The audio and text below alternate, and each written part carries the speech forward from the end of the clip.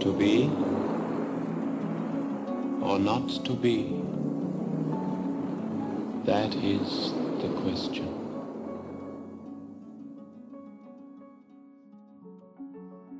I'm Shane White, and welcome back. The COVID-19 shutdown acted like some giant hook in a nightmare vaudeville performance, yanking artists off stage without warning. Some were in rehearsals, some were in previews, and some were in performances, including Don Giovanni, which was in the middle of its run at the Washington National Opera. Because of Northwest Arkansas's collection of performance halls like the Walton Arts Center and Theater Squared, and venues like Arkansas Music Pavilion and Georgia's Majestic Lounge, the effects of the shutdowns were felt heavily here in our own town. When the COVID virus brought everything to a halt, opportunities for all our local talent vanished. And if you've ever heard the term starving artist, it's certainly more real than ever.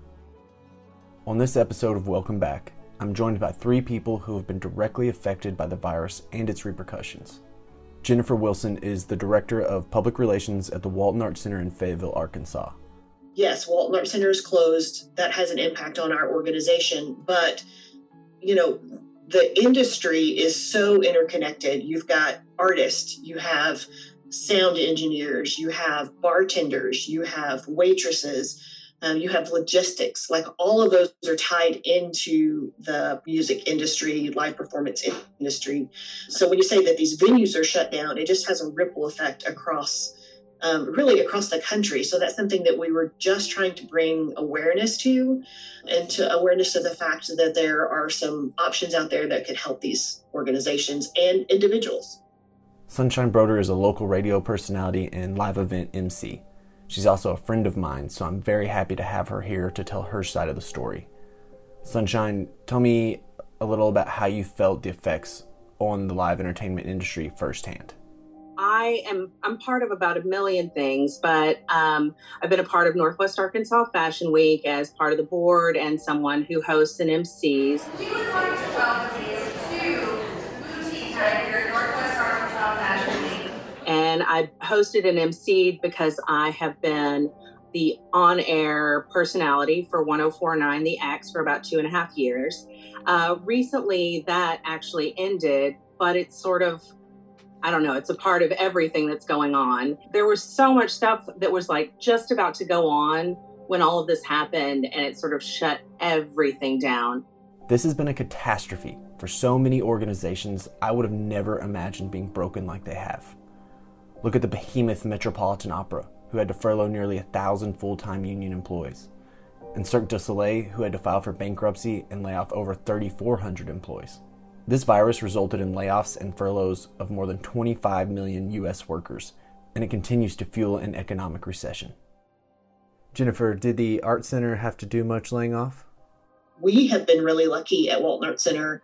We have lots of performing arts centers and venues across the country who have lost all of their staff. They've furloughed everybody. At Walton Arts Center, we have made some really tough decisions, but some really smart decisions by our leadership. We have kind of worked around, we've done some furloughs, but not a lot. Most of our staff is still employed. Most of our full-time staff is still employed. We lost all of our event staff and contract staff, but we have been lucky. Christian Serrano Torres is a local cellist and another friend of mine. The music you're hearing in the background is actually one of his original tracks titled Emergence. Christian, I know you had a big year planned, so what was it like for you dealing with all of this? I think I went through stages. At first, it was just sort of like, I didn't really believe it. I was like, nah, no way. There's no way all this stuff's going to be canceled. It's just going to be like 2 weeks, and then they're going to figure out, oh, we're good. So it didn't really hit me until it started becoming more prominent in Arkansas. Because I remember Arkansas was pretty good for the first few months, and it started getting really bad. So, yeah, dude, it was kind of weird. I would go through days where, I knew I'd have to adapt, but I just couldn't see myself doing anything but music. But I had to force myself to like actually see a different thing I could do to make an income. So my livelihood was definitely like in the line. Like I was just questioning like, wow, so what do I do now? What about you, Sunshine? As time went on, we sort of realized that anything that was supposed to happen within the next 6 months was just gone, or we'll pick this back up next year. Some people were lucky, but a lot were not. And the same goes for large organizations.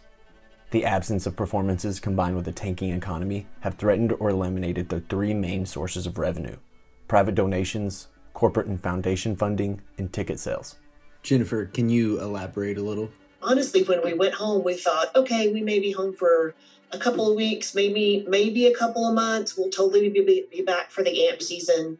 Here we are, 6 months later, tours shut down. So that means that a lot of our programming shut down, and then, not being able to bring people in. So essentially, we have lost the last half of last season at Walton Arts Center, the first half of the new season at Walton Arts Center, and then we lost the complete AMP season. So we lost a full year of programming for our venues. And that has a huge economic impact on us because, like the majority of our funding comes from ticket sales and from, beer sales and from concessions, so everything that really supports Walton Arts Center comes from us having events in our venues.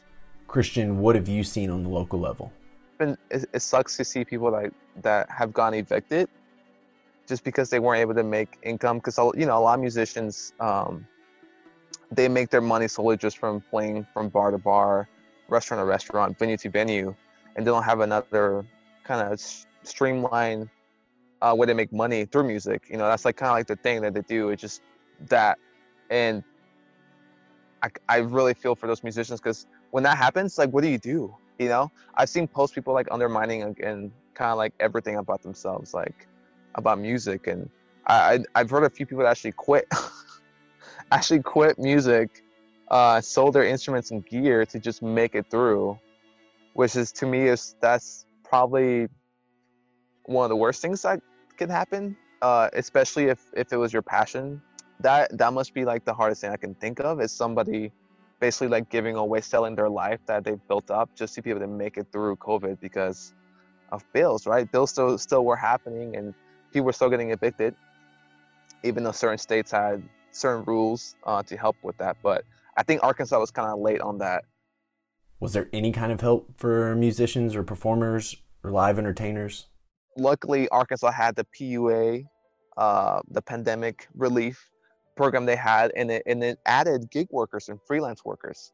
So because I did file for taxes, and I was actually able to receive some compensation to help me just make it through. So that was kind of nice, because honestly, until June, I didn't have anything. Sunshine, where did you fall in all of this? Everyone was sort of in limbo about, well, we're not doing this live show, but we're going to do what we can to try to make some sort of income. If you go online, you'll find them, the artists on your screen. Theaters and concert halls are still dark across the globe, but in apartments and parks and empty churches, people are still performing and streaming it all online. I think you'll probably see, just as a general rule, a little bit more live streaming than you've seen in the past. I feel like there's been some hesitation around that, around artist music rights and performance rights. But I think at least probably until we see a vaccine, that's something that performing arts venues will probably look more into doing and adding. Migration to digital platforms, already seen as a promising, if only distant, hope, has become a stampede as institutions and individuals flood the internet with free content. But this shutdown could last for many months to come, and people are having to figure out how to just live. It's hard on anyone to start over, but it's damn near impossible to start over in the middle of a pandemic and an economic recession. A lot of people are now delivering packages and doing things like that because they can't make that extra income or, have their spirit lifted by doing the entertainment that they used to do. Christian, you feel the same way?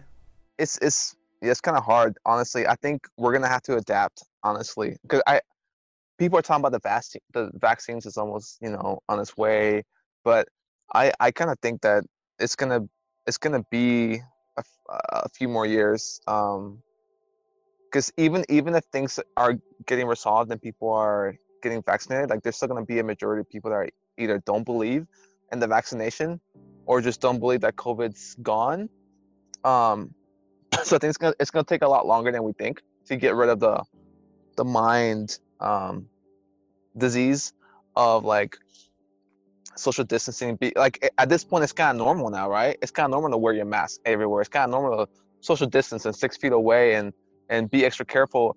And I think now that we've been conditioned in this way, it's gonna take a lot longer for people to feel comfortable, right? Jennifer, I know the Walton Arts Center is coming up with some ideas to help. What are those? We were having to look at, well, what could we bring, what lens could we put on artists even locally to give them an opportunity. So we started doing something, and we've done 2 of them now. We're going to do a couple more, but we did blood drives and provided live entertainment for the blood donors. So it was a way for us to pay those local artists, allow them to perform and do what they love to do and kind of, get back into it, but also to give back to the people who are donating blood. And so I've been lucky to been asked a few times to do that. So that's been kind of helping my income too, to have just these small little gigs here and there.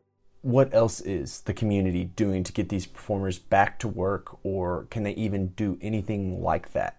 There have been a few, obviously we have like the Walton Arts Center and Crystal Bridges, places like the Momenters, and even just your regular restaurant venues that have been trying to integrate outside patios or outside spaces for people to still come and enjoy music. Because I've been seeing I haven't gotten any gigs yet playing outside, but I've been seeing a lot of my musician friends online they're posting shows. So I'm seeing shows are coming, and there's a lot more places that are integrating that back excuse me, into their business. So that's pretty cool to see that happening. The thing is, once winter comes, what are you going to do then? A lot of local musicians here have day jobs or side hustles, but it really puts a damper on people's sort of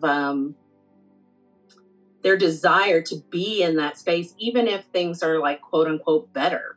I think that it will be a very slow process. Big people in the industry that have the money, they're fine. They're not worrying about anything. It's just us where we're kind of going from gig to gig that are kind of surviving. It's going to be kind of scary, and I think there's going to be less avenues to perform in. So competition, I think, is going to get a little harder. And I think a lot of the bands that we have are going to take a break, or have to seek other means to make money. I think the future is not looking so good for musicians right now. I haven't seen anything that's like, wow, that's it. We can come back. And I know we will come back at one point. And once we do, I think we're going to have like the most beautiful explosion of music and art creation ever, right? Because every time in history that there's been something catastrophic or depressive or it's usually a type of fuel to create art, right? So I think in the future we're going to have, it's going to affect us in a big way, but I think in the next 2-3 years, it's going to be kind of tough for a lot of musicians for sure. Jennifer, I know you told me some patrons have donated back their ticket refunds in support, but that you also have another project going on to help raise some funds. What is that? Probably middle of the summer, launched our Ghostlight Recovery Fund, which was something that we felt we needed to do to let the community know that this is an issue, it is impacting Walton Arts Center, and that there are ways that they can help. For anyone who knows theater, a ghost light is a single light that is left burning on stage whenever a theater is left dark. So we've had a ghost light on our stage since March, and it's just a tradition. It's supposed to be able to light the way back for people to safely return to the stage. Okay. So we can all agree that the arts will prevail, because the arts always prevail. Beethoven and Balanchine won't ever go away. But I think we can also agree that it could be a long, hard trek back to the stage. What are y'all's hopes for the future? Many people can attest to how powerful and therapeutic and healing art can be in all its forms and variations. So one thing I would love to see is, instead of cutting funding for a lot of these artistic programs and alliances that we have throughout the nation, that's one thing I could see being helpful to musicians and the artistic community in general is having more funding for the big Alliance arts programs that basically go out to different states and different areas and hire musicians. You know, when we all went home and everybody started social distancing, the first thing people turn to is art. You know, you turn to music, to Broadway, to recorded performances, to TV.